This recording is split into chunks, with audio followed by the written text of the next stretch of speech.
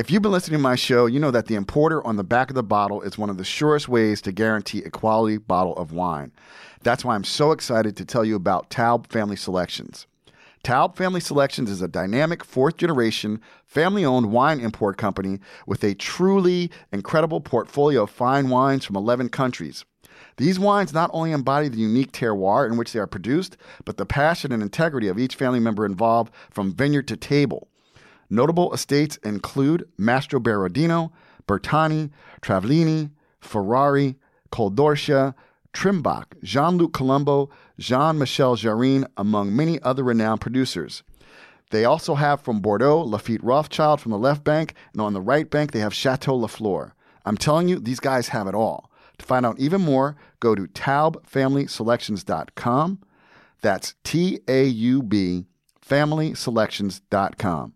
Do you know about Grapes, the wine company? Grapes is celebrating its 25th anniversary this year. They offer a remarkable selection of wines and spirits. The breadth and depth of their inventory is astounding. Add in an unparalleled level of expertise and customer service, and you could see why other retailers are green with envy. Through their extensive and ever-growing network of relationships from around the world, Grapes, the wine company, offers the opportunity to discover the newest and most exciting wines and revisit the classics from both established and emerging wine regions. Grapes features a selection of over 4,000 wines and spirits. The Wall Street Journal has called Grapes one of the most influential retailers in the U.S., and it rings true to this day. Wine is a joyful thing, and Grapes, the wine company, exists to connect people with the choicest bottles. Ordering is super simple using their easy-to-navigate website, or go old school and call to speak with one of their wine consultants for an in-depth feedback for your wine and spirits needs. Call them at 914-397-9463. That's 914-397-WINE. Or email your general inquiries to info@grapesthewineco.com. That's info@grapes, THEWINECO.com. You'll be glad you did. The Napa Valley Wine Academy understands that wine can be complex. However, they believe that wine education shouldn't be. Whether you're looking to advance your career in wine or just be more confident when opening a restaurant's wine list, the Napa Valley Wine Academy offers the instruction and support you need to achieve your wine education goals. With the Napa Valley Wine Academy, you are in expert hands. They have received 3 global awards for excellence, have 18 expert instructors on staff, 35 course options, and have served over 25,000 students. If you want to learn in a hands-on immersive wine experience, go to NapaValleyWineAcademy.com to learn more. Hey, I'm MJ Taylor, also known as a Black Wine Guy.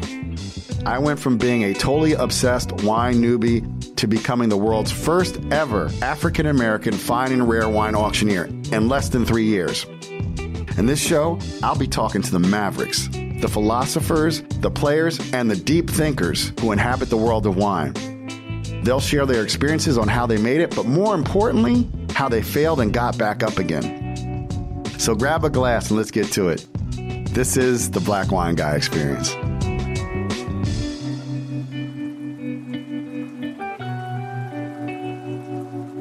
Hey everybody, what's up? It's your boy MJ and welcome to the Black Wine Guy Experience. My guest today is an industry change maker, a leader for diversity and inclusion in the hospitality, food, and beverage industries, a professor, a philanthropist, a mentor, a sommelier, a wine director. Everybody welcome Tonya Pitts. Hailing from the Midwest, Tonya worked in restaurants while attending law school when she realized that she had a gift for wine and a disdain for the law. As sommelier and wine director for One Market Restaurant in San Francisco, Tonya curated a wine list with a bold style and flavor profile, including offerings by women, Black, and Latino winemakers. Since 2011, Tonya's wine programs have received Best of Excellence awards from the Wine Spectator. She joined Wine Unify as an ambassador, advisory board member, and mentor to people in the BIPOC and LGBTQ communities who are pursuing careers in the industry. And you may have seen her on CBS This Morning, Daily Beast, and Wine and Spirits Magazine, Somm Journal, Tasting Panel, Wine Stream, Wonder Woman of Wine, Wine Spectator, Instagram, TikTok, and many more. Everybody welcome Tonya. Hey, MJ. Hey, is there anything else you'd like to add? I was nominated for Wine Enthusiast Sommelier and Wine Director of the Year 2021. Oh, wow. Which is like huge. Congratulations. Tell everybody about the wine we're drinking this afternoon. We're day drinking. What are you drinking this afternoon? Are we day drinking? For real. So, the wine we have in front of us today is the Havens Merlot 2004 Napa Valley. This is a wine produced by winemaker Michael Havens. Became very, very famous in, I'd say, the late 80s, early 90s with Merlot and Syrah. But what really knocked people out was the Barriquois that he produced, which was a dead ringer for Cheval Blanc. Yep. And Yep. but the wine just ages beautifully. And when we were talking about what should we drink, and I looked at lots of things, but I've always been a huge fan of Michael's wines, and I like old wine. I like mature wine. I like wines that tell a story, and wine tells a story all the time, whether it's, young and vibrant and vivacious, or if it's, easy and comfortable and worn, because this is worn. This is like worn leather, It's gorgeous. It really is. I was super excited when you pulled it out. I was like, oh shit, Havens. Yeah. And I have the worst pronunciation. I was like Borico, because I call it Borico. Yeah. And it's I can't say what she said. But I said, but I was like, that's a Cab Franc Merlot blend. So I think didn't Sideways come out in 2003 or 2004? It's one of those, somewhere around there. Yeah. Well, we're drinking some fucking Merlot from California. It's really fucking good. Yeah. That was a kind of a shitty line in that movie, because California makes great Merlot. Well, but if you remember, there was a time when Merlot coming out of California, it was this really kind of fruit punch. It was Merlot, as in they were making a lot of it. Sweet, yeah. And I mean, people still come in sometimes, and that's what they think Merlot is supposed to be, and it's not. It's this really stately and sumptuous grape. Yeah. Cherries and all sorts of plum, red, black, yellow, some hints of blood orange sometimes, leathery, espresso, clay, all of that is in this. She knows her wines. I love wine. I love that you love wine. I do. I love wine. Oh, man. There's iodine there, too. Did you put your nose back in there for a minute there? Definitely, you said iodine. Definitely get the iodine. Yeah. Wow. Wow. All those red fruits. Mm-hmm. There's a spice in there. There's just a touch of anise. Just a touch. Just a touch. Yeah. Yeah. Probably some clove in there too. Mm-hmm. Yep. So we like to start at the beginning. Where in the Midwest did you grow up? St. Louis. Oh shit! You're from St. Louis? Yeah. Now, what's St. Louis? Every city has a name. What's St. Louis's name? What do you mean? Well, like New York's the Big Apple. Oh, the Show Me State. I know Missouri's the Show Me State, but I thought there might be like, because I'm thinking Nelly. I'm thinking Nelly '90s, like hip hop scene. Like there must be some anyway. Oh yeah, as my grandma used to say, we got little Nelly. I'm like, what, Grandma? Your grandma she was up on Nelly. She came to visit one winter, and we're like, what? And it came on. That's Little Nelly. We're like, who? What? How do you know that? Well, they play it all over the radio and just everywhere. Everybody loves him. Look at Grandma knowing about country grammar. I know, country grammar. Country grammar. Okay, so St. Louis. What What was that like? I mean, that is the Midwest. That is definitely Midwest. Oh boy. My childhood was private schools and private university, lots of friends, but very close-knit family, big family on both sides. Yeah, how big was your family? Because oh my God, I had 54 first cousins when I was like a teenager. Let me just put it to you this way. My dad came from a family of 15. Oh, yeah, my dad came from 10, so you got us beat. Yeah. Yeah. So it's, family gatherings, over the holidays. I can remember my dad's mom had a house and there was a basement, what they call Raskella, and there's a bar downstairs, and the wood paneling as you go downstairs. And it was a big house. There were 3 levels and there were just people everywhere. And that was the holidays. Remember those holidays in the 70s? Like, and all the adults, it'd just be a house full of smoke. Yeah. Like, I remember going over to my aunt's house. That and alcohol everywhere. My Aunt Mary Jo's house, yeah. It was alcohol and just cigarette smoke, like, everywhere. Mm-hmm. And we survived somehow. We survived without seatbelts for most of our childhood. And, oh, yeah. And just being in the car. With, my parents didn't smoke, but like when I'm an aunt, my uncle smoked cigars. It was just like, anyway. I still like the smell of cigars. Well, cigars are they're like wine in one way. They're very aromatic. There's different, I don't want to say strains. Yeah, I guess strains of tobacco. You blend how it's, there's master cigar makers. So it all makes sense. They all taste different. They all taste different. Yeah. So you said, it was private schools and things like that. So was education, is that something important to your parents? Oh my God. Yes. I was a Head Start kid. Oh, okay. As soon as I could walk and talk, I was put in school, and I'm grateful for that because education and learning more than anything. Learning. Because these days we don't all follow that path of going to a college or a university. If you have a skill set, depending upon what that is, you can make a living and make money for yourself. And especially now, these days, it's not typical. Yeah. It's not a traditional trajectory. Yeah. At all. Yeah.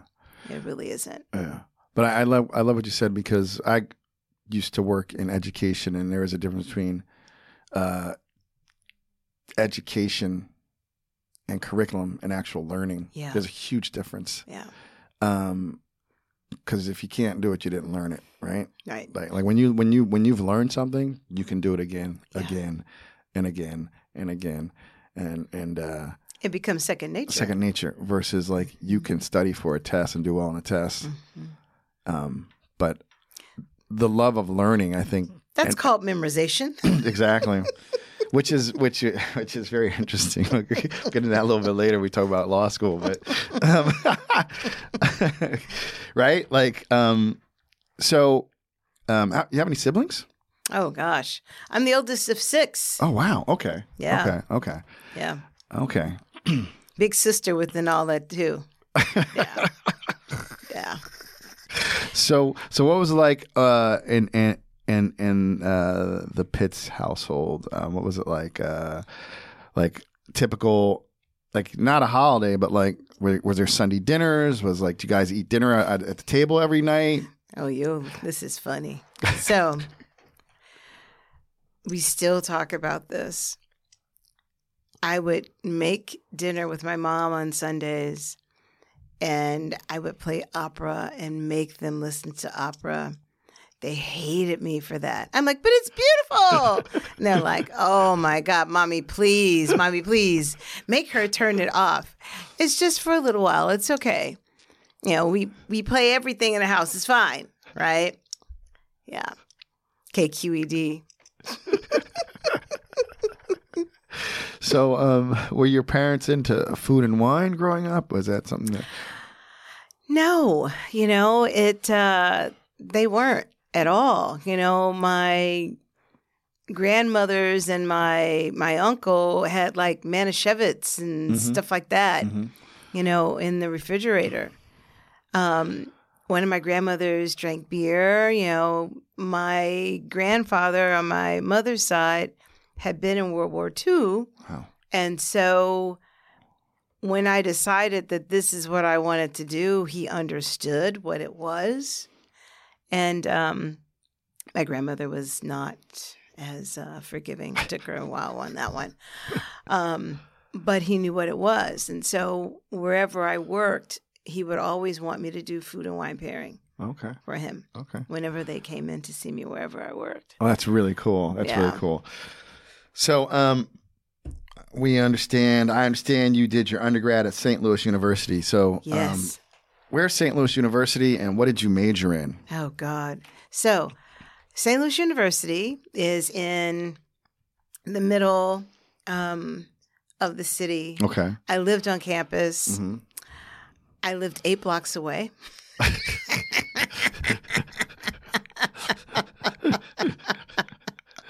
They're like, what? I'm like, yeah, I know.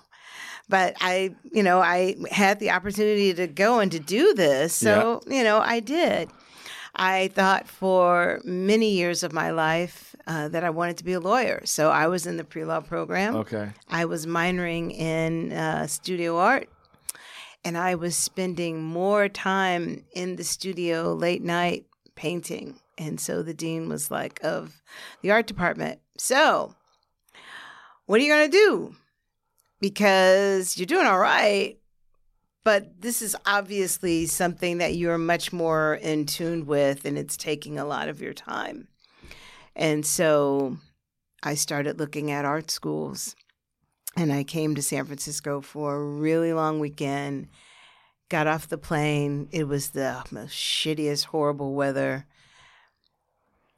But there was this feeling and this electricity, and it just felt right. I looked over the city, and I spent that weekend going from neighborhood to neighborhood and just sussing everything out. And I decided I was moving, and that's what I did. So... I know, right? No, well, first of all, I would say I had a similar experience at my first college, which is very interesting, some of the parallels between you and I. The first college I went to was maybe 10 minutes from my house. And I commuted for a year and I was like, this sucks. And when you live on campus, and I used to work with inner city kids, and I'd be like, I don't care if you go to Southern, which is in New Haven, you need to live on campus because it changed. Because a lot of kids don't have a chance to see something different, and you get to be in a different world, right? So I totally understand why you want to live on campus, because it's not. When I commuted, it wasn't the same thing. I had a job, I was commuting, But when I was on campus, it's the college. It's there's an experience, right? Oh yeah. And I think by living on campus, it shapes you. So you left for San Francisco. Did you graduate from St. Louis U? Oh, no. Oh, so you didn't even graduate. Okay. Okay. Oh, no. And I did some of my research, but not enough because I had to be a resident for a year before I could even start school. Right. And so I actually got a job at Zuni Cafe. Okay. Working in that time. And shortly thereafter, got tapped to go and work for Jeremiah Tower at Stars Restaurant. And I did both. They basically shared me. And I didn't look back. And that was that. Well, and as I tell people now, I didn't do that, but I now use food and wine as my canvas, and I'm painting a picture and a memory for someone. But I do still paint. That's beautiful. I like that. Now, I just got to back up just one tick. How'd that go over with your parents when you said? Oh my God! Because you went out it wasn't a snap decision. See, people think if you deliberate on a decision longer, it just means you took longer. If you know. So you went out there for a weekend, you walked around, you're like, I'm done. You had to come back to St. Louis. what'd you say to your parents? I'm moving to San Francisco and I'm going to art school.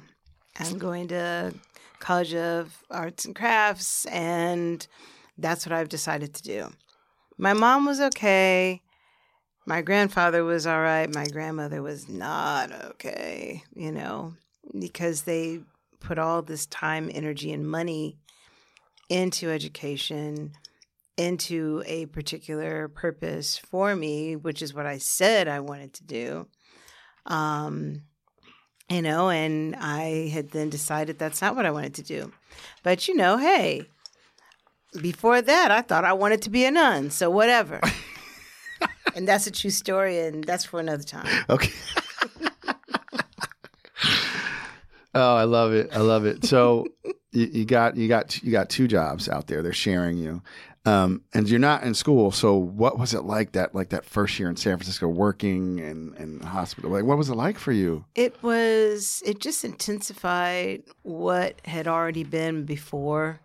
Because I worked in restaurants in St. Louis, and that's where I got a lot of my food and wine knowledge from, but I had never really thought about it as a way and a means for me to make a living. Mm-hmm. It was just something that I really enjoyed, that I was really intrigued by. It was something that did feed me, so to speak, not just monetarily, but kind of feeding my intellect and my soul, all of that, right? Mm-hmm. I was around people that had been in the industry for a very long time, and I would have family meal with them at the end of the night.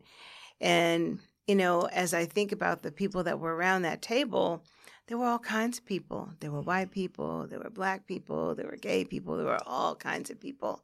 But they were people that had been in the industry for many years. And I sat there and I absorbed everything and I took it in because it was all really fascinating and interesting. But then also when we started talking about wine and there was wine on the table, I couldn't drink because I was too young. But I did get up the nerve to pick up the glass, smell, and start talking about what I was smelling. I was encouraged to do that. And it wasn't really until we got into the nitty-gritty of COVID when I was asked to talk about my mentors and those that had meant something to me. Mm-hmm. I had to reach all the way back. And that's when it all made sense. There was this one person that gave me this skill set and introduced something to me, which was food and wine. Little did I know that years later, this is what I was going to be doing. If you told me that 30 plus years ago, no, I'm not. No. It's all cool and stuff, but no, no. But the no was really because I saw him because he was black, right? Mm-hmm. But I didn't really see anybody else after I got out in the world, so to speak, and started working. There weren't really any people of color, much less women. Yeah. Far few and in between. Yeah. Yeah. So it took me a while. I was struggling and I was fighting, but I was still pushing. So I think I wasn't sure if I was going to stay and this is what I was going to do, So let's talk about like your progression through the San Francisco food and wine scene. So after the Tonya sharing gigs, what was your next job gig? Oh, wow. I met Loretta Keller, Chef Loretta Keller, when I was working at Stars, and she opened her own restaurant, she and her husband, and it's called Bisou. And a year after they opened, I followed. And I always say this to people. You never know who's looking and watching you and your progress and what you do. And I had no idea. She was in need of a wine director. And she said to me one day, I need somebody and you can do this. And I'm like, what? What are you talking about? I need a wine director. And you can be the wine director in the sommelier. That's what you're supposed to be doing. You're not supposed to be a captain. You are supposed to be a sommelier, and that's what you're supposed to be doing. And that is how I got my first gig that way. And I've never looked back. So had you had any, I mean, you talked about you that, like, when you first started working, first out there, you weren't even old enough to drink, but you were studying. You knew to pick up a glass, stick your nose in it, give your impressions, take feedback. Did you have any wine experience, explicit wine experience, before she said you should be a wine director? Just what I'd done myself and with other people and being around other people in the industry and talking about wine, having, dinners and barbecues and listening to them talk about their experience within wine, within their careers, and food and wine talk, and talking about how food and wine match and pair together. But when I look back on all this, these were all pros, these were all professionals, these were all lifers, which we still have today, but it's far few and in between. But that's what we're trying to cultivate now again. Yeah. It's always interesting because, like, in Europe, France and Italy in particular, like you inherit waiter jobs. Yeah. Like that's what your family does, like, Right. like, and with pride. Oh yeah. And wine stewards and et cetera and so on, somms, et cetera and so on.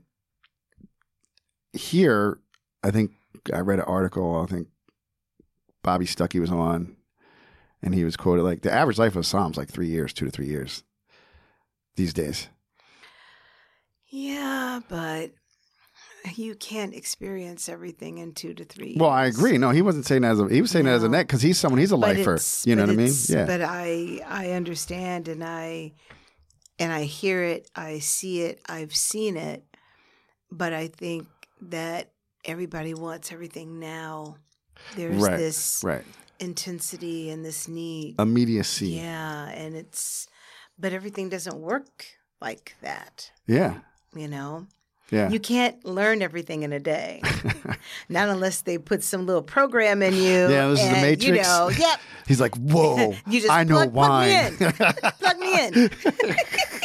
Yeah, he's like, whoa, I know Bordeaux. Show me. Exactly. It doesn't work like just that. like that. Let's tell me a little bit more. I mean, it sounds like Loretta really changed your mind. You're not your mind, your life. Well, she's funny. And now I can talk about it and talk to her without welling up with this huge emotion and cry, because she did give me a chance.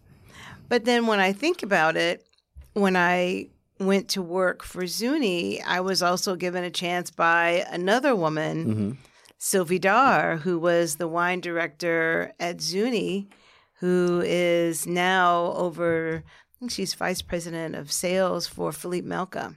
Oh, wow. Now. And so when she and I see each other, first thing she says to me, "You are my girl first."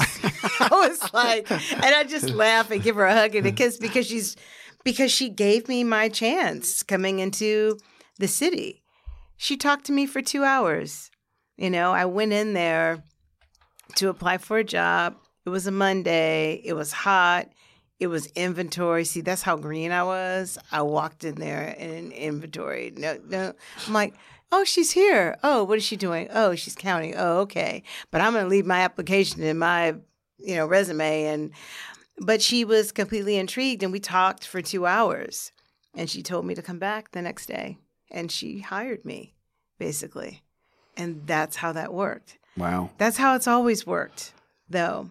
My little guardian angels are, if you want to say that, are people that saw something in me that I didn't necessarily see in me because I wasn't tuned into that part. Because this is not what I had planned for myself. Yeah. Law school, art school, running a gallery, all of those other things, not this, but I've embraced it. And as you can see, I've embraced it fully. Yeah. Yeah. What do you think now, looking back over the course of your career, 25 plus years, what do you think, and knowing yourself better, what do you think they saw in you back then?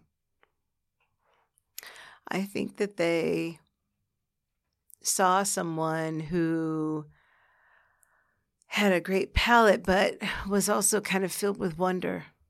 Yeah, I'm filled with wonder. And I'm still filled with wonder.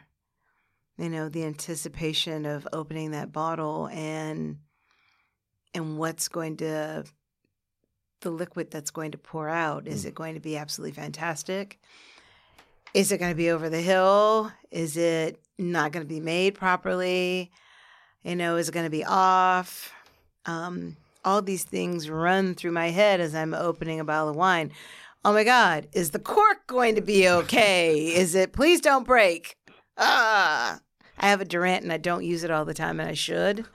I'm one of those. You're you're one of those? That is like the greatest invention. It is. I mean, I had Kevin Zraeli on, and I've posted pictures. I have to put him up again. He obliterated a cork, but it was a 53-year-old bottle of wine. But it happens. And I, on one level, I totally appreciate that. Like literally, he was like, well, those old school guys, we'll just push it in, we'll straight it, whatever. What I mean? Well, sometimes, but not all the time. You don't want to. No, you don't want, because then. But it happens. But like literally, like it's so funny. Yeah. There's the Duran crowd, and there's the traditional waiter's corkscrew crowd. Oh, there's also the Asso. Well, I have all of it. I know I have that, but the Asso is once you have a Duran, like the Asso is tricky on older bottles. You just maybe it's the whole, just the feeling and the body tensing up and the anticipation, and it seems like it takes 10 minutes when it really doesn't take 10 minutes. Right, it's like a scene in a movie where like it's like tick, where the countdown is like where the 10 seconds takes like 2 minutes. Totally. 10, and they're running. Yeah, totally. And you're talking to the cork. Right. As telepathically. You're well, no, I do talk you to actually, oh, yeah. I'm crazy. I talk to myself too, so. Oh, I do that. That's not crazy. That's a sign of I'm the only person who understands me. Come on. Oh my God. Okay, then we're good. Yeah, then. we're good right, there. Yeah. Okay. I do. I talk to it. Okay, come on now. All right, I'm gonna slow down.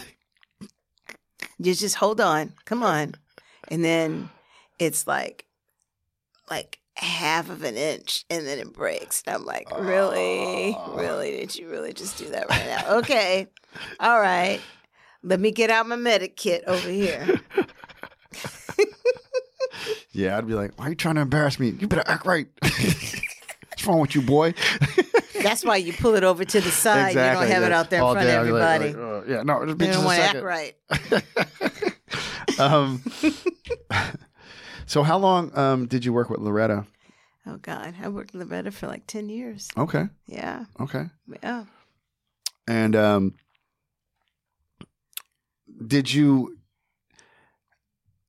have you had any formal, I'm doing air quotes, training? Or see. Now, what school did you go to learn your craft? Right. Well, during that time, there wasn't really a school to go to learn how to be a wine director or a sommelier. Right. You learned on the floor. You learned in the trenches, right. As we say. Yep. Do I have my certifications? Yes, I have my different pins and things. Okay. I have all that stuff. Yeah. But I tell people, when I got started, I had Larry Stone, as a mentor, Fred Dames, all these different people. I was wanting to become a MS and an MW. Oh, okay. Right? And they were just like, you should do MW. We could sit and listen to you talk about wine all day. Right? I could definitely see you being an MW. And so that is something that I'm going to still pursue because you're always learning. You never stop learning. Yeah. You never stop studying, Yeah. right? But in those days, you applied to the court and they sent you a list of maps and books. You teamed up with the mentor and you started studying. Right. And then when you thought that you were ready, then you took your test. But I think all of that kind of changed when the Court of Master Sommeliers basically had a partnership with Behringer Glass. And there was this big influx of professionals that were allowed to study and at an accelerated rate and become sommeliers and get their certified pins. And that was probably in like 2000, 2001, something like that. And I was one of those. Okay. I didn't even know about it. Somebody put my name in and I got an invite. And I was like, what? And I just thought, this must be divine because it's on my days off. Yeah.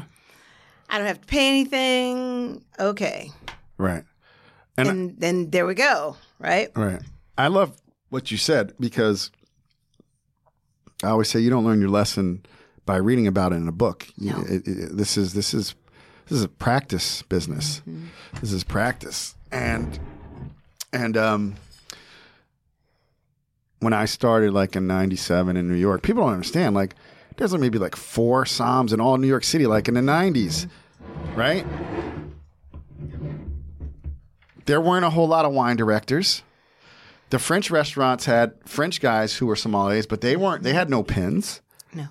They just knew wine from being in France. Right. And even to this day, it's no diss on anybody, but even to this day, like a good retail store is going to have somebody in there who knows as much about wine as a master of wine. Like, well, you know what I'm saying? And you sometimes have to remind people that we all have our strong suits where we know so much about that particular subject or region. And it's the same thing. There will be somebody in retail, somebody that works on a floor, somebody that, runs a restaurant program that, is an Italian specialist. Yep. Look at Bobby. Yep. Yeah. Yeah. Yeah. And that's where people go to for those answers to questions that they're not quite sure about. Right. That person that knows more than everybody else. And it's not always somebody that is wearing a pin. Yeah. And then also something else you said, I think that people our age have had an opportunity to try wines that a lot of these new and up-and-coming generation just won't because they're scarce. Like Bordeaux and Burgundy in the 90s and OOs was not what it is today. I mean, the quality was just as good, but like the commoditization, the prices have made the opportunity to try those wines. My first wine was basically a Lafite, a Mouton Rothschild, 1976, that the guys opened for me. And that's when I was like, mind blown. That's when I just fell down the rabbit hole. Yeah. That was it. Yeah. But even then, I had no idea. But I just knew I really like this. This is really cool. But it did become something that I was studying, Mm-hmm. on my own through food and wine and enjoyment and working while doing other things as well. But as I tell people, if you don't necessarily see yourself doing it, others that look like you or resemble you in any shape or form, even if it's your same ideology, how do you know that you can do it? Right. And I agree with that in that you have to be able to see yourself to do it. Mm-hmm. You have to be able to see yourself to do it. And we'll get into like all your mentorship later, but if it helps people to see someone who looks like them, but at the end of the day, a lot of people like you and I, we just saw ourselves doing it. Yeah. And that's paramount to success in life is, can you see in your mind, can you do it? Right? So I hear you. So you're with Loretta for 10 years and incredible mentor. She tells me, I didn't do anything. You did it all. And I'm like, but if you hadn't have, she's like, yeah, that's a vehicle, but you did all the work. Right. Right. I said, but I still say thank you because you saw something that I didn't see and you just pushed me forward. Yeah. To just go ahead and explore it all the way. Right.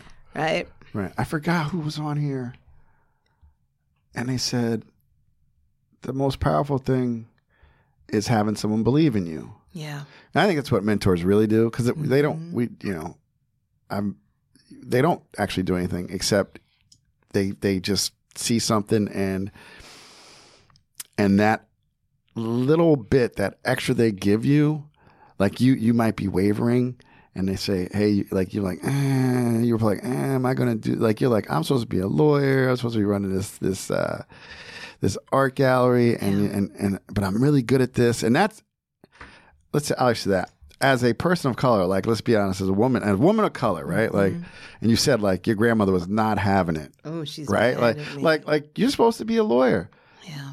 Right. Like you're not supposed to be like, what are you talking about? Wine director. Yeah. You a waitress. What you talking about? Right. What are you talking about? Going to work in a restaurant, waiting on people, serving people. Right. Yeah. All of that. All that money wasted. And this is what you want to do. Yeah. But I'm helping people. Well, that's what I see it too. Like, do you get excited? You have to, because you're still in it at the level where as you do it, right? Like, isn't there just something about like when someone comes, they ask to see the wine director, you come over, what are you having? And you recommend the perfect pairing, something, and they trust you, and then they ask you to come in, like, oh my God, Tonya, that was the best meal we had. Never those things went together. So like, what is that like? It's that, and it's turning a situation around as well. I use humor a lot. Yep. I can't get mad. I don't want the wrinkles. But to also diffuse situations Absolutely. as well. But perfect example is when I pulled this wine out of the sleeve that was clear, and you already kind of knew what it was. I'm weird like that. But you know what I mean? Yeah. But I pulled it out and put it on the table, and you're like, wow, that is that. Yeah. That is that spark. That is that excitement of someone understanding and getting it not for you and for your vision, but for themselves, and it all making sense. Yeah. Well, I mean, it is. I was like, I am a sucker for California wine because it's the only wine country I've lived in. Mm-hmm. And I was talking, I forgot, I talked to so many people. But I was saying, California wine still doesn't get the respect it deserves, really, in my opinion. I think this is a 18-year-old bottle of Napa Valley Merlot, and it's beautiful. I mean, it's light garnet. I mean, but it's just, I don't even think it's pitching any sediment. No, and the rim variation. Yep. around. It's definitely garnet, but Yeah, it's garnet, yep. that you've got that kind of brown rim because it lets you know it's got age on it. Right. I almost bought a 1985 Kenwood today. You know, which I was just like, I think, Andre I feel brought like we would Andre eat brought food. an '89. Andre brought an '89 Kenwood. Yeah. But see, that's another thing. People don't realize, like, a lot of these, and this is older now, but Yeah. like, I mean, this is the 2000s, which this is why Havens is such a different producer. Yeah. Because there are people producing really big, rich, opulent fruit bombs during that time period. 04 and 05s yeah. were just, they were not necessarily blousy, but they still had this kind of big concentration of fruit in the middle of the palate. And then it's as though it were a speedball, and you throw that speedball, and you had the ball itself, which was just all this fruit. And then trailing behind it, you had all these other nuances of fruit and earth and tobacco and just fossils and all this stuff and spices, right? But it was gobs of fruit in the middle and in the front of the palate. This is not that. No. And I like gobs of fruit, but I appreciate, I love, like, literally, you guys, I was like, oh shit. That's what I said. I said, oh shit. Yeah.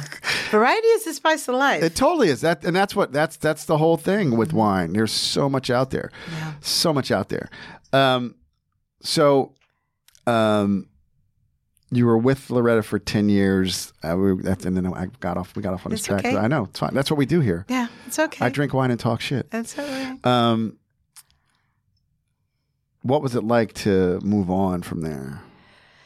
It was hard because I don't want to say I got bored, but I felt like I wanted to do more. A little complacent, maybe? Just a little bit. A tad. And so in the midst of running the program, I also did a program for, how should I put this? It was It's so good. media arts. And so I decided that I wanted to become an information architect. Oh. And so I did that for like a year and a half. Were you still working in the industry, or are you just okay? Okay. Well, see, when you're young, you got lots of energy. I know, right? You can do anything, right? And so I did that for like a year and a half, and everything collapsed. And what did I do? I went back to restaurants and went back to what I was doing before. But I even have to say for myself, there was this newfound appreciation, but also just this kind of shot in the arm as well, because I like to create things. I like to dig deep and pull things apart. I'm allowed to do that with wine. I'm allowed to do that with food as well. I was allowed to do that with information and putting together someone's view of looking at things on a computer screen. So, very cool. You know what, Tonya, we're going to take a quick break right now, and then we're going to come back with more Tonya Pitts, everybody. We'll be right back. All right. Are you ready for another great distributor to look for when shopping for fine wines and spirits? Let me tell you about Independence Wine and Spirits, or IWS. IWS is one of the hot, up-and-coming distributors of fine wines and spirits headquartered in New York City. Like Taub Family Selections, IWS is owned by the Taub family, who have re-entered the New York wholesale market, bringing the family back to its roots in distribution, where they held court from 1951 through 2004. IWS is proud to represent an exceptional portfolio of high-quality, terroir-centric, and historic producers from around the world, including Italy and France, where they have an exciting roster of burgeoning vignerons from Burgundy that are coming your way soon. They also have domestic producers such as La Jolla, Cardinale, Staglin, El Molino, and many more. To learn more about IWS, go to independencewine.com. Hey, are you looking to order that special bottle you had on vacation? Do you need to find a bourbon your boss has never tried? How about wrapped bottle gifts for teachers, coaches, or your sales force? Grapes the Wine Company can provide all this and more. They do Zoom tastings, winemaker dinners, wine-driven charity events, cellar consultations, and stellar suggestions. They do it all. Did we mention Burgundy? If you left your heart and bone, there's no better stateside destination to shop for red and white Burgundy. Not to mention the great wines of France, Italy, Germany, the U.S., and Spain. That's grapesthewineco.com. It's no secret that everyone's wine education journey is unique. You deserve a wine school that not only delivers top-notch content, but also guides you on a learning path that's right for you. So whether you're looking to earn your WSET certification or just get the basics without the stress of certification in their Wine 101 or 201 courses, the Napa Valley Wine Academy is a place to be. Go to NapaValleyWineAcademy.com for more information. Okay, we're back. So, you're information architect. Yeah, information architect. Deep diving. Completely. Is one of your things. So you said you went back to industry. Did you go back to a restaurant with Loretta, or where'd you land? No, I actually went. Oh, where'd I go? When I came back to the industry, actually went back to Loretta for a little bit to help out. Mm-hmm. Then I went to work with Frank Klein, who owned a restaurant called First Grape, which was downtown in San Francisco, completely California wine list. A lot of fun. My crew was all women. Okay. Women bartenders, women that, were the wait staff, and it was really cool. It was really cool. And I was there, and then I got another job opportunity from Brad Levy, who has,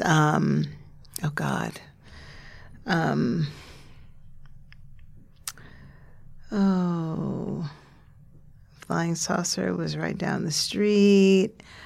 Firefly, and who happened to be from St. Louis. Okay. As well, which I didn't find that out until several months after working for him.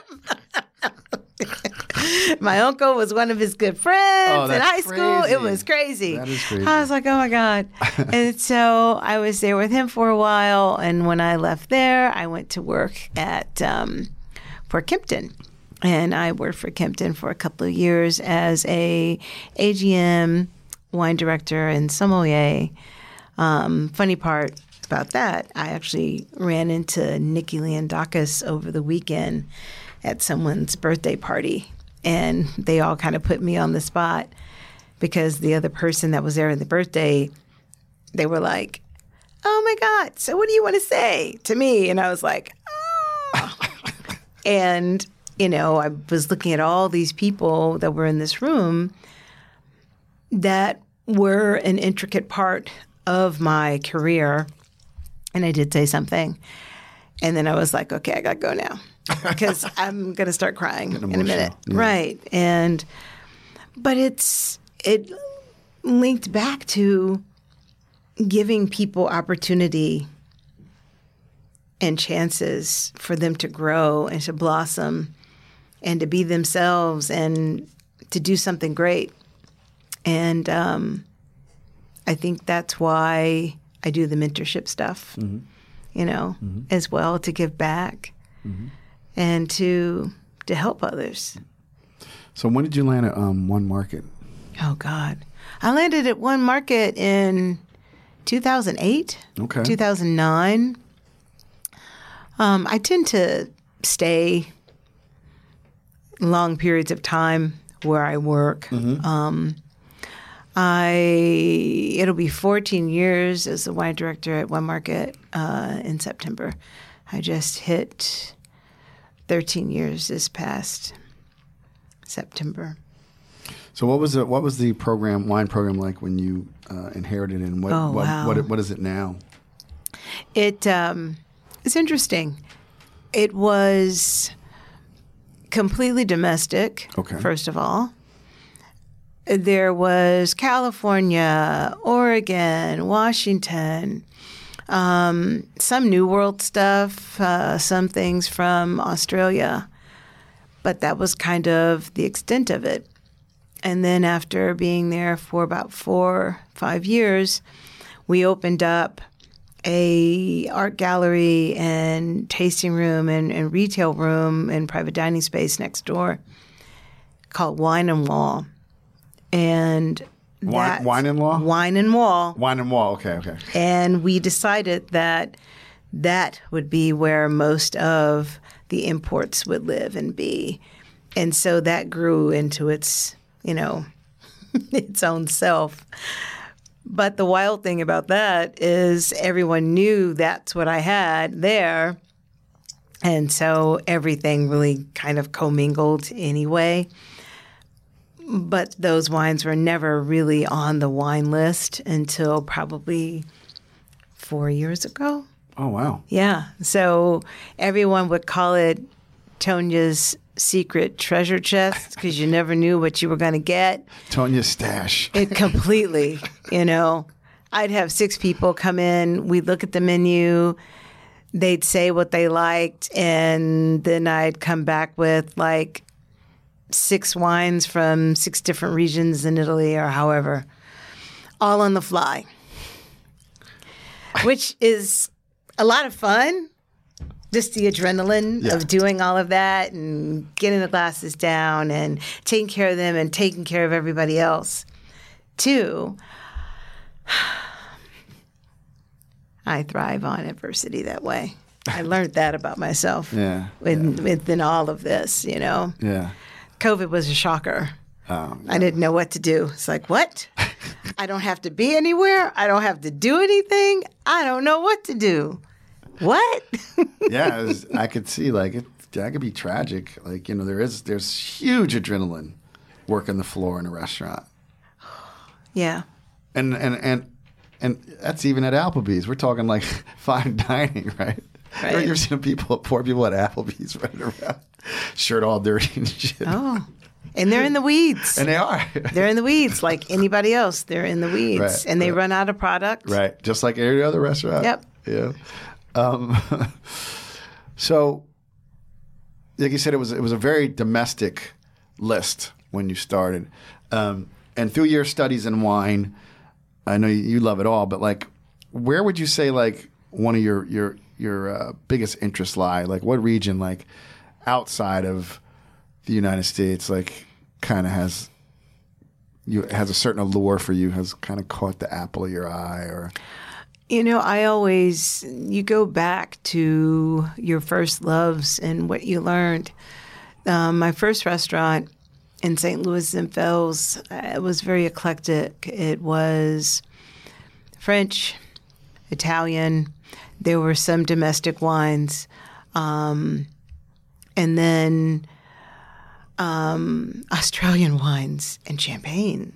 And so I find myself circling, within those regions always. But then what's old becomes new because there are ancient wine growing regions as well anyway. And so then we start thinking about Greece. Then we start thinking about Portugal, Croatia, Slovenia, Georgia. I like it all, but at certain times, I would almost even say that I am a seasonal drinker. I drink more red wine in the winter, whereas usually I would probably have champagne or a dry white wine any other time.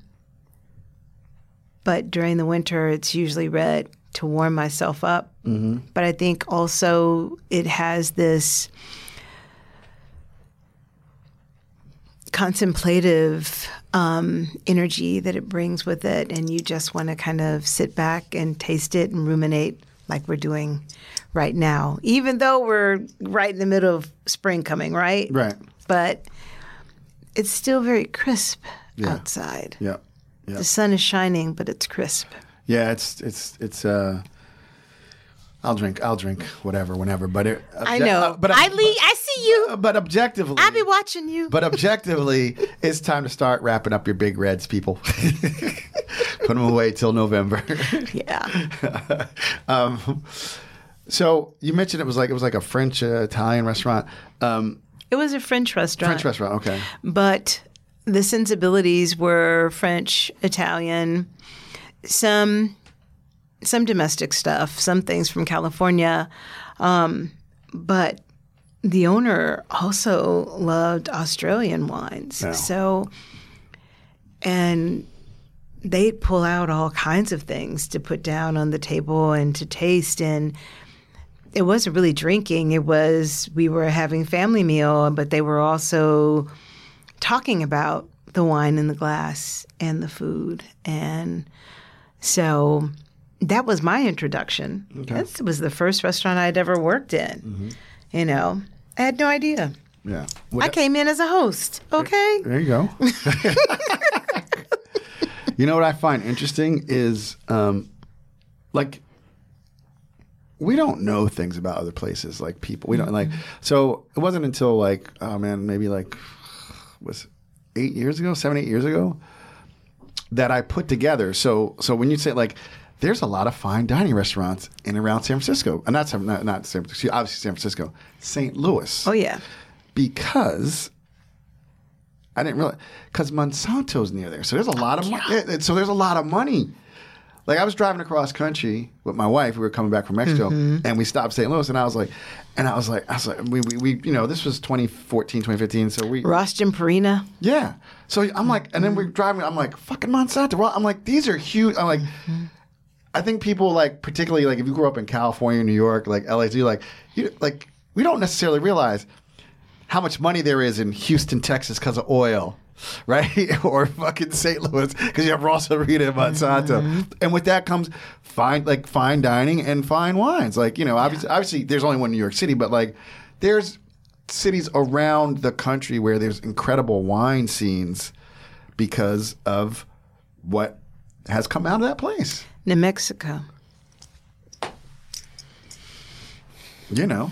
Follow the money. Yeah, follow the money, right? They always say follow the money, right? In all those drug movies, right? Follow the money trail. Follow the money.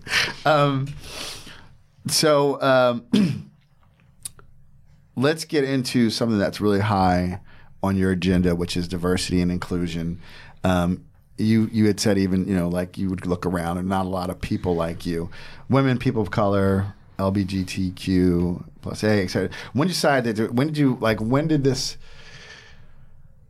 decide to become a part of the movement to help make wine? And I'm gonna say more inviting for people. Well, I always had a mentorship program at One Market because the chef Mark Doman had graduated from San Francisco University and was a part of the hospitality program there and the food program. And so he, on the side, they had always done something with food and with culinary with them. And once I came on board and everything just started to kind of jive and come together, we decided to do something with the wine program and to reach out to people that were in hospitality, that were within restaurants and also hotels. And I basically got an assistant and had somebody that would work with me for like 3 or 4 months. So we did that for many years. And not just that, the mentorship that I would give to all of my staff, no matter where I'd worked, right? Yeah.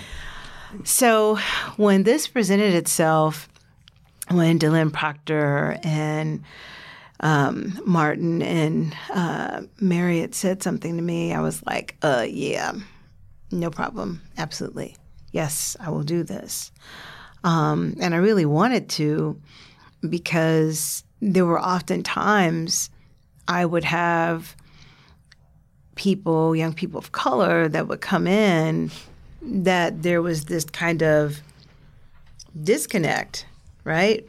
Because they themselves hadn't seen anybody in the front of the house. They'd seen people in the back of the house, but not necessarily in the front. And I'd always been doing things with Batonage Forum since the beginning, being on panels and speaking. And so it was just really kind of a natural thing. And my thoughts on mentorship is not some big, long, drawn-out process. It could just be a mere conversation with somebody, 2 minutes, 5 minutes, having a cup of coffee, having a conversation, and passing. And you say something so profound that it strikes a chord with that person, and they then take it, run with it, and they hold on to it. And so it really is a piece of thread and a ribbon that is continuous and ongoing. And it's just a string of people that are attached to that thread and that ribbon. And that is mentorship to me. And it shows up in all kinds of forms. You know, I realized, not this time, but the time before, when we were working with level 2 within Batonage Forum, that actually was level 1, that I actually have an affinity and do really well with helping people suss out what they do best and where they should be and what they should do, which is why I said if I would do anything else, it would be as life coach. A coach, yeah. Coach, yeah. You know, to help people and talk to people. Yeah. Love that, because I agree. I think I understand the power of mentorship, but it doesn't have to be this elaborate program that people. As a matter of fact, those actually fail, because I've worked in nonprofit world. Those like it's so much better. Like if someone says, "Can I talk to you for a minute?" and you go have coffee, because I have kids who I worked with who like, "Oh, Mr. Talley, you're my mentor." I'm like, "What?" They're like, "Well, you told me this one time," and I'm like, I'm so happy, but like I think when you try and put a whole lot of formality on mentorship, it causes problems. Like we said, you could be one person in a thread in a string that's ongoing. I think that is so true and so important. You mentioned Batonage. Tell people about Batonage, because Batonage Forum is a mentorship program that was started by Sarah Bray and Stevie Stakanis. Sarah spent many years living and working in Europe, moved to California recently. Stevie, originally from the East Coast, I believe, but came to California. She and her husband, Josiah, actually own Bay Grape, but they were both sommeliers within the community in California and in New York. And they came up with Sarah and Stevie with this brainchild of bringing women of all walks of life together for a day to talk about just things that meant a lot to them, or issues that were going on in the wine industry and hospitality. And it's morphed now into something much, much bigger. I believe with the first festival, 400 people showed up, and we were actually in the backyard of someone's house. It was great, and it just, but what it showed them is that there was a need for these services and to help people along the way and to just throw out a lifeline to people. And so that's what we do. And now it's morphed into having what we call IFs. So I actually run hospitality. There's someone that runs retail, someone that runs communications and writing, viniculture, winemaking, and underneath all of us that run these programs, we have mentors that sign up and ask to come on board, and they have mentees that put in an application and have someone to help them. And it's just been glorious. It really, really has. Those that identify as female. And then we have, Wine Unify, which is elevate and amplify, which is a whole nother thing in itself, which is much more smaller, but giving people access to glassware, wine, and people to speak with and talk to, and then also the opportunity to get a certification if that is what they want. Because at the end of the day, you don't have to have it, but it looks better if you do have it. So, yeah. This wine, remember those chocolate covered cherries? I think they're called cello. That had like the cherry with the gel. That's what this smells like right now. Like a milk chocolate covered cherry, like just dusted with espresso. Milk dud. Yeah, here you go. Oh shit, milk dud. Milk dud. Milk dud. Okay, I'm not gonna do a jingle.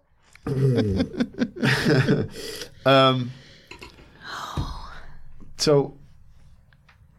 Now that is exuberant. Yeah. Yeah. I love that word too. And it really is. I mean, this is like 18-year-old Merlot. Yeah. It's so alive. Yeah. It's alive. Yes. It's like a it Outcast is not, song. It's not weird science. Yeah. It's like, ain't nobody dope as me. I'm so fresh and so clean. Ooh. Women in Wine. Is that one of the initiatives you created? Or At the restaurant? Yeah, absolutely. Yeah. And as I look around now, there's all these initiatives now, which is really awesome because everybody can get their fix and dive into the fray of everything, learning a lot, and just supporting women in wine, women winemakers, women winery makers, women that own brands. That's a whole nother thing, as well. Executives that are within the fabric of companies, because that's not something that we've seen all the time as well. I just think, and on one level, but it's also like, I just think things, like how many Black CEOs were there, like Ken Chenault, like people don't realize. Not a lot, but AOL, there's some. No, there's a pretty decent percent of that at one point at 45. Like you'd be like, I was blown away. Like, but it's just not talked about, like, because they're just working, right? So, the woman who runs LMVH, Jasmine Allen? She's really nice. Yeah, got to get her on here. Why do you think that there's certain aspects of business that there is not a light shined upon? That to me, that's actually the question. Yeah. That is a question we need to explore, because and that's big business. That's what I'm saying. Yeah, we're talking Fortune. Not that wine is not big business, but we're talking because it is. Fortune 500 CEOs. We've had some powerhouses. Merck, Ken Frazier. Yeah. I think we as Black people look at why we don't shine a light on that. Like why we get excited about, and I love sport, but like why is that? Why are we not like? Do you think that it's because it's something that seems as though it's attainable? Well, it goes back to what we were talking before. Like, if you need to see someone, we should. Well, we there's should, tons of that. We should all be able to see. Yeah. Like so, we got that's. Yeah. We'll ponder that one. We'll talk about that next. We'll talk about that next time, or we'll just talk about it next time we drink wine because that's because I'm thinking about. I'm like yeah, because like anyway. That's a different wavelength. Yeah. Yeah. It is. Yeah. It's a different wavelength. Yeah. So mentorship is big to you. Supporting. How did teaching come into play at the USF? Well, because I was doing that anyway. What I had always done was when I would put together notes for staff, I would write my own notes. I would give very detailed notes about the history and the region, about climate, soil, all these things, because I realized that I had some staff that was so young or so green that they didn't know. And my big thing is, if someone has never been able to experience a region or experience a wine, how are they going to be able to compare something else to it that is supposed to be similar from someplace else? And so I usually do a litmus test and talk to staff and figure out what they've had and what they didn't have and let them taste things. And if the response is that of not having the knowledge and not knowing, then you build upon that. And then if even still they don't care for it, but they understand it, then you make the choice of, am I going to put it on and hand sell it? Or am I going to walk away from it? Because then you have to start thinking about dollars and cents. But that is where that came from. I do like teaching, and that's where that came from. Yeah, being a teacher. Yeah. But I'm a teacher on the floor as well with guests too. Isn't that but the thing? Yeah, but you can't treat everybody the same. No, you have to suss out, the person. You have to look at body language. You have to read the table. You have to do all of that because you're almost a different person for every person that is in the door. And I know that sounds wild. No. But, I think you hit on something that's very, very, very, very important. And I've said this before. Like you said, we said, yeah, it's good to have the initials. But Andre Max, he said, I can't hand my initials down to my kids, right? But I do think people don't need to understand just because you have your WSET 3. What really makes someone in hospitality, we said, you got to read the room, and then you got to read each table, and you got to read each person at the table. Mm-hmm. Like that's where I think people, I think why there's such a low rate, because people are like, I know about wine, I'm the somm, listen to me, versus like, where you hit the nail right on the head. Like every interview I do is different. Yeah. Right? Because I have to. I'm here to connect with people. Hospitality, this is about connecting with people. It's not about pushing your wine agenda. Nope. It all begins when a person walks in the door. That first person that they interact with colors everything. Sets the tone. Completely. Yep. Which is why you have to always be warm and welcoming in any situation. It doesn't even have to be in a restaurant. Anywhere. Right. Anywhere. It's like when I walked in today. Hospitality, warm and welcoming. Yeah. No, it's so true. True professional. Yep. So another thing you do, so you, like, what are you in town for again? I also judge. Okay. And so Wines of Loire, I think this was really kind of in response to not being able to do the tastings as they usually have been able to because of COVID. And this is something new for them. So this is the second year.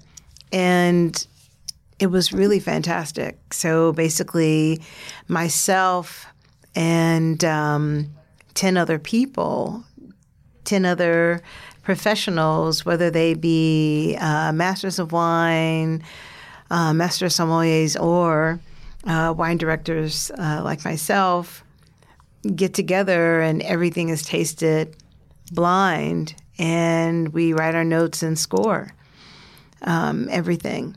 And so you've got wines from Loire that's, Chenin Blanc, Vouvray, Sumar, just everything. So red, white, sparkling, dessert wine, and we rate it and we score it. Last year was really big because it was the first one. This one's going to be, I'm told, much more focused because we had lots of different vintages last year. That's why I'm super excited because I love wines from Loire. What do you love about Loire Valley? Because I love Loire Valley whites. I'm not such a fan. I need to drink. First of all, I say this all the time. I need to drink more wines from that region. But I love. But Loire. There are times when you have a wine from a particular region, and it's a crapshoot because it depends upon the producer, just the season, everything. Yeah. Right. What they had to deal with, but I love Sancerre. I love a dry, minerally, flinty Sancerre. I love Chenin as well, Chenin Blanc. But it depends upon my mood.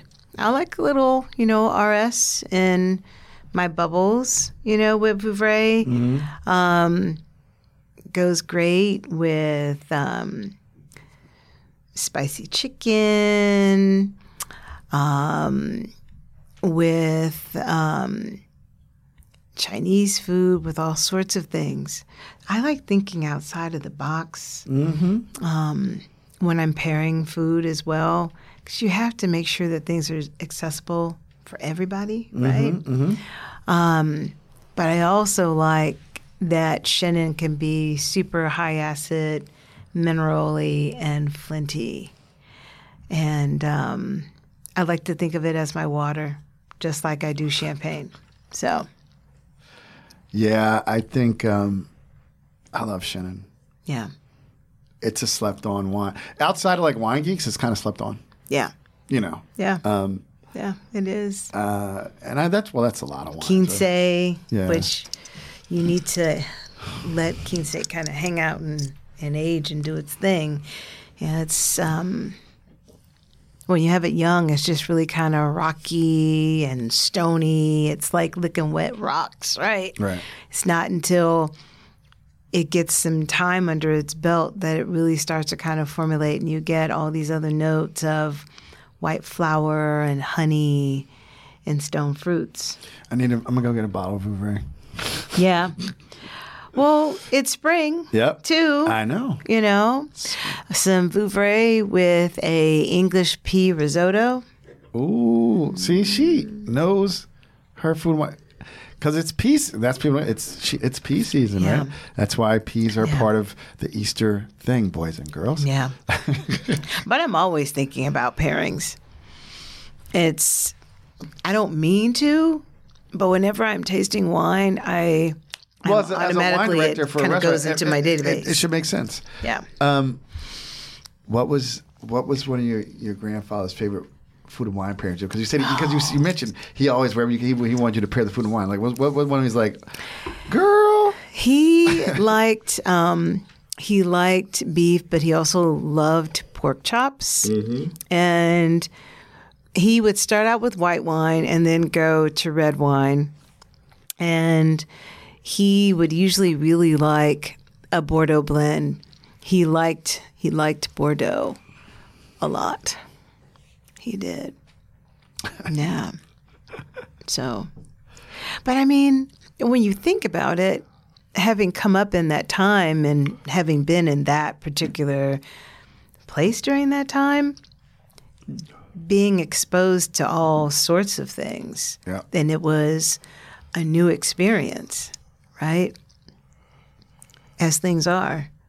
People, food, wine, culture. I was going to say it's all the good and all the bad as well. It's kind of trippy that some of the best things that have come out of war, like particularly for black men, was like they've traveled, they've never been to different places. Yeah. And they did get to experience these different cultures. Yeah. And if you were able to, sounds great, if you're able to come back and acclimate yourself, and obviously there's always PTSD, but like you're right, he would never had the chance to be experienced, to have those experiences, right? Yeah. My dad was in Korea. He didn't go to Vietnam. Yep. And so that was a whole nother thing in itself, Right. you know, because when he would come back home, he would bring us gifts and things, but they were a part of the culture. Right. Right? Right. You know, these beautiful, you know, geisha dolls and these beautiful silk shoes, and they were very small and tight that bind your feet, right? Right. You know? But they weren't for us to really wear or anything, Right. but to it was look exposure for you, Yeah. right? And then what that does to your mind when you're exposed at. to A piece new of things. art. Yeah. Really. Absolutely. You know? Absolutely. Yeah. You're an incredibly busy woman.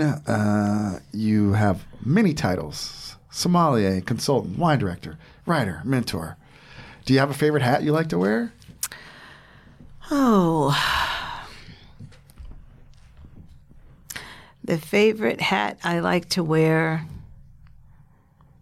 Learner and explorer. Ooh. Yeah. That's juicy. Yeah, learner and explorer. Yeah.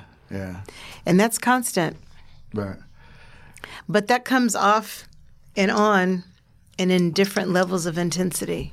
Mm-hmm. So. Do you think, because I always thought about this, like, because I actually did go to law. I actually did finish law school. Yeah. My mom's like, you can always go back. Yeah, everybody's she like- does say that to me still. Listen, everybody's like, you know, you could always take the bar. Are you out of your fucking mind? Studying for the bar. You can always go to the bar. Yeah. But like looking back when you're on that like pre-law track, like for me, wine, like you can never know it all. That's what was the allure. Yeah. You'll never know it all, and then you get to eat and drink. It's so much better than fucking writing briefs, right? Like, Yeah. Well, that's knowledge, and that's breaking things down as well, and that's can be doing good work, right? well, that's what I tell people. The training, like learning how to like distinguish like you distinguish flavors in a wine, like and how to research, like how to really research, not just Google one thing and go to someone's blog and not check who they are and the veracity of who they are, right? Oh like, my God. You know? I'd like to hear about that. You know?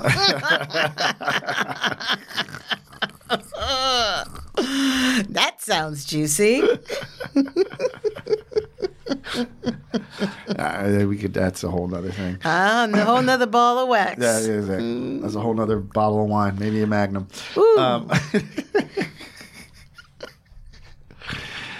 So what are you most excited about for the future for yourself and for the industry? Wow. It's pretty wonderful to see the photos and the activity that is happening around all the special events, La Palais and all these other things, you know, because we haven't been there. Not really. No, listen, I went to Yeah. a tasting 2 weeks ago, and everybody's like, "Holy shit, this is amazing!" And I hope we don't take it for granted. We're like, "This is amazing!" Yeah. Like we're at a tasting, and there's spit bucket, like all the stuff we like we did, like all the Jeremy stuff that happens. Yeah. And we're like, "Holy shit, we take for granted a spit bucket! Oh my god!" Or like, you know, a pour and hugging people and Yeah. and laughing and enjoying and taking notes. Like you forgot how wonderful this industry all is. the sense of camaraderie, Yes. but also all the different varied faces that were there. Yep.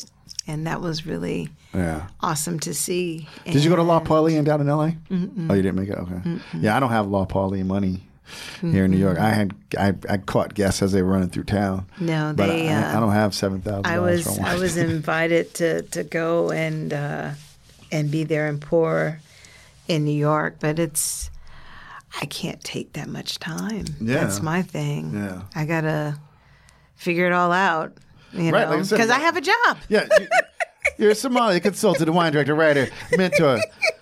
You only have 6 jobs. You a lazy woman. I do have to answer to somebody for some of it.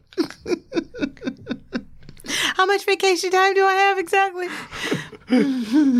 In the old days, it was all staggered and backed up. How many hours you got? 100. Oh, that's not good. That means you're not taking care of yourself. I'm like, no, I'm making my time, son. Go away. Exactly.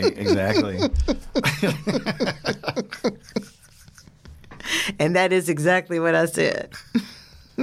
Just like that. So we're gonna wrap up pretty soon. Tell everybody about.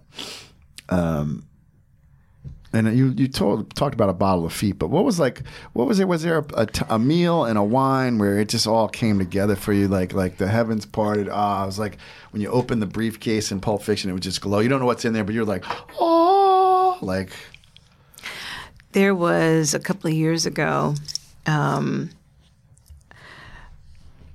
then boss and a friend of the restaurant investor surprised me with a meal and this fantastic bottle of 1900 Motown Rothschilds. And Stop. me Hold to on. open it. I want to make sure I heard that right. 1900. Yeah. 19. Okay. I'm saying because I'm just checking. And they actually recorded it. They recorded me, the whole experience and opening it and all of that, and just it was really magnificent. And it just kept going and changing. And, you know, when you talked about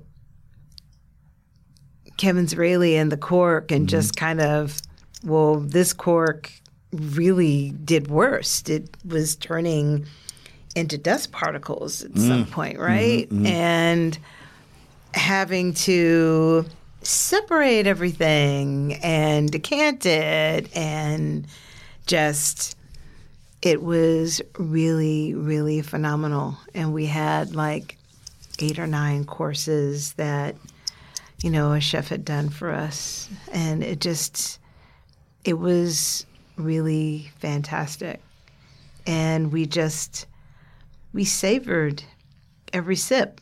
And it really did, within those hours, it changed. But you know how when wine is old and the air hits it, it can become flat and acidic and all of that. This did not happen.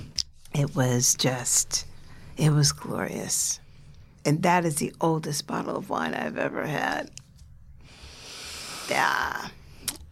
That was just, yeah. I'll have to, next time we see each other, I'll have to bring the CD-ROM. I was just like, Oh, yeah, wow, please, man. please. Holy moly. You know, Yeah. yeah. Tonya, thank you so much for coming on. Thank you for being here with having me. Oh my God, this is I don't even 2 know years how in the many making. hours we've talked. I know. And there's probably, we probably went over time. I'm sorry. No, we're not. MJ. No. We're right on time. No. Trust me, we are. Oh, so we packed a punch. Yeah, we packed the punch. Tell people where they can find you, how they can be a part of what you're doing. Oh, my name is Tonya Pitts, and I am on Instagram as Noir Sommelier Dame Tonya Pitts. And I am on TikTok as Noir Sommelier. If you are on Facebook, Tonya Pitts, and that is how you can find me. And if you are ever in the Bay Area, I am the wine director and sommelier at One Market Restaurant, an iconic restaurant that is one of the anchors of the city. The restaurant turns 30 in February, and I have been there for almost 14 years now as a sommelier and wine director. Pretty wild, pretty rad. Great food. It is. It is. Again, thank you so much for being here. I'm going to come through and act a fool. That's good. We can do it together. I know. We'll do it together. And for everybody out there listening, thank you so much. Don't forget to check out the show notes for each episode. You'll find info on the wine we drink, links to cool things we discuss. We'll put Tonya's social media links so you can find her. And everybody, until the next time, all my mavericks, philosophers, deep thinkers, and wine drinkers, the boxes have all been checked here today. It's your boy MJ saying peace. Thank you so much for listening. I hope you learned something and you had some fun while you were here. Please subscribe to the podcast and give us a 5-star review on whatever platform you're listening to. And if you want to be an insider and get special content, make sure you go over to blackwineguy.com and get on our email list.